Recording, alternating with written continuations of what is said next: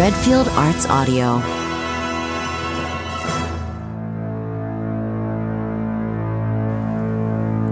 Hello, this is Mark Redfield. I've had the honor, the thrill, and the pleasurable challenge of adapting Mark Wheatley's critically acclaimed graphic novel, Frankenstein Mobster, all 8 books, into an epic monsterama audio drama. I play a few roles in the production as well. The original music score and sound design is by Jennifer Rouse. We present for you here the first 6 minutes of our production. You'll meet Detective Terry Todd, played by Debbie Rochon. You'll also hear 2 of her co-stars in this sequence, Mike Gold as Captain Burns, and Nathaniel Gray as Detective Janice Moore. And now, from Part 1, the first 6 minutes, from Frankenstein Mobster.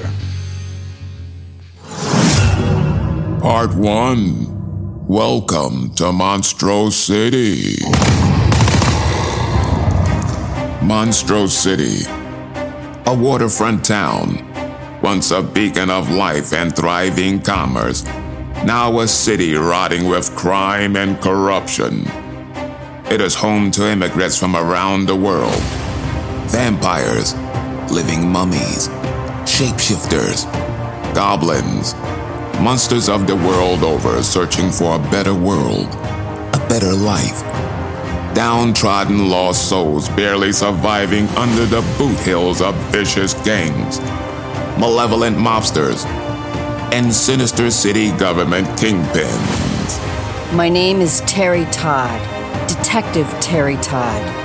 Graduated top of my class. Start work Monday at the 13th Precinct in Monstrous City. It is Friday the 13th. The 13th Police Precinct bustles with activity. 13th Precinct, O'Casey speaking. Oh, it's you, Sean. How are you doing, boy? I want to talk to my lawyer. Listen here, you gargoyle. Well, 3 bullets in the back, I expect so. Captain Burns, he's in, but busy meeting with the precinct's new detective, he is. That's the one, Terry Todd. Turns out she's the daughter of old Terry Todd. May he rest in peace. You said it, boy. What's it coming to? Women detectives. Now you rest up, Sean, boy. And you get out of hospital as soon as they say you can. We all miss you here at the 13th. Women cops. Now that's a bit of terrific. Captain Burns, Terry Todd is here. She's early. Send her in, Bonnie. Detective, Captain Burns will see you. Thanks. Nice to meet you, Bonnie. Afternoon, Captain Burns. It's a pleasure to meet you. Anything else I can do before I clock out? Yeah, send Detective Janice Moore in. Well. I'd offer you a seat, but the new furniture was just delivered. I haven't taken the plastic off it yet. Might not, Italian leather and all. Well. Last time I saw you, you were, what? 10 years old, Captain. 10 years old. Well, congratulations, Detective. Graduated not only in the top of your class, but the youngest. I'm trying not to let it go to my head, Captain. On Monday, I'll give you your assignments. Today, I want you to meet the veteran I'm partnering you up with. But there's something I want to make very clear, Detective. Of course, Captain Burns. About your father. He's still missing and presumed dead. His case has been assigned to very capable detectives under my personal supervision. I appreciate that, Captain Burns. I don't want you to get any funny ideas, capiche? You'll handle the casework I assign you, and only the cases I assign you. Understood? You wanted to see me, Captain? Yes, Captain Janice Moore. This is your new partner, Detective Terry Todd. Not Terry Todd's kid. Show her around. Get her started in your office. She starts Monday. Meanwhile, Detective Todd, get some rest this weekend. Come Monday, you'll find working Monstro City will keep you up nights.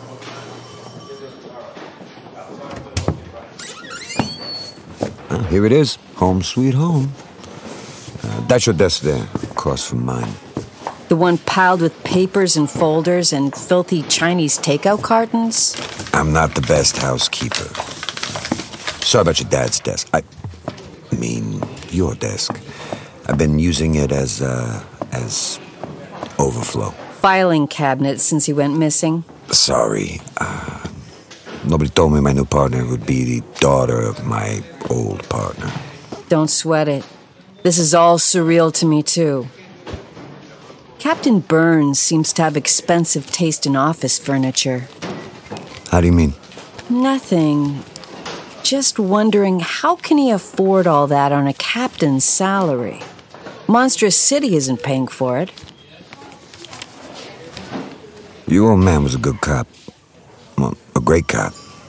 He broke me in, showed me the ropes. On the job and the dark corners of Monstrous City. His desk drawer is stuck. His reading glasses. Well, I haven't boxed all his stuff up. I won't let him. Maybe I'm not ready for him to be dead. Me neither, Detective Moore. Call me Janice. Call me Terry. That is gonna take some getting used to. Being that you and your dad have the same first name. How about I call you Junior? I'll break your arm. Christ, you even sound like your dad. Well, take whatever you want home from your desk. The glasses. He was always a bit vain about those. Hated wearing them, but couldn't read without them. I'll see you Monday morning, Janice. Bright and early. Long weekend ahead of me. See you Monday. Get some rest, kid. But don't call me kid either. It's Terry. Get used to it. That's my name, Terry Todd. Detective Terry Todd. My father was a good man, a good cop. They never found his body. Dragged the river where he supposedly drowned. I can't believe he's dead. I'm gonna find out what happened to him, no matter what it takes.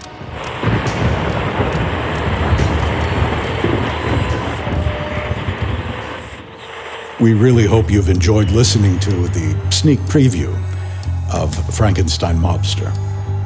For more information about Frankenstein Mobster, the production, behind the scenes, and other things, please join us at redfieldartsaudio.com. We really do appreciate you subscribing to our free weekly podcasts. You can find them wherever you listen to your favorite podcasts. This is Mark Redfield. Be well. Please keep listening. Thank you. And now, look! Now, Fritz, now!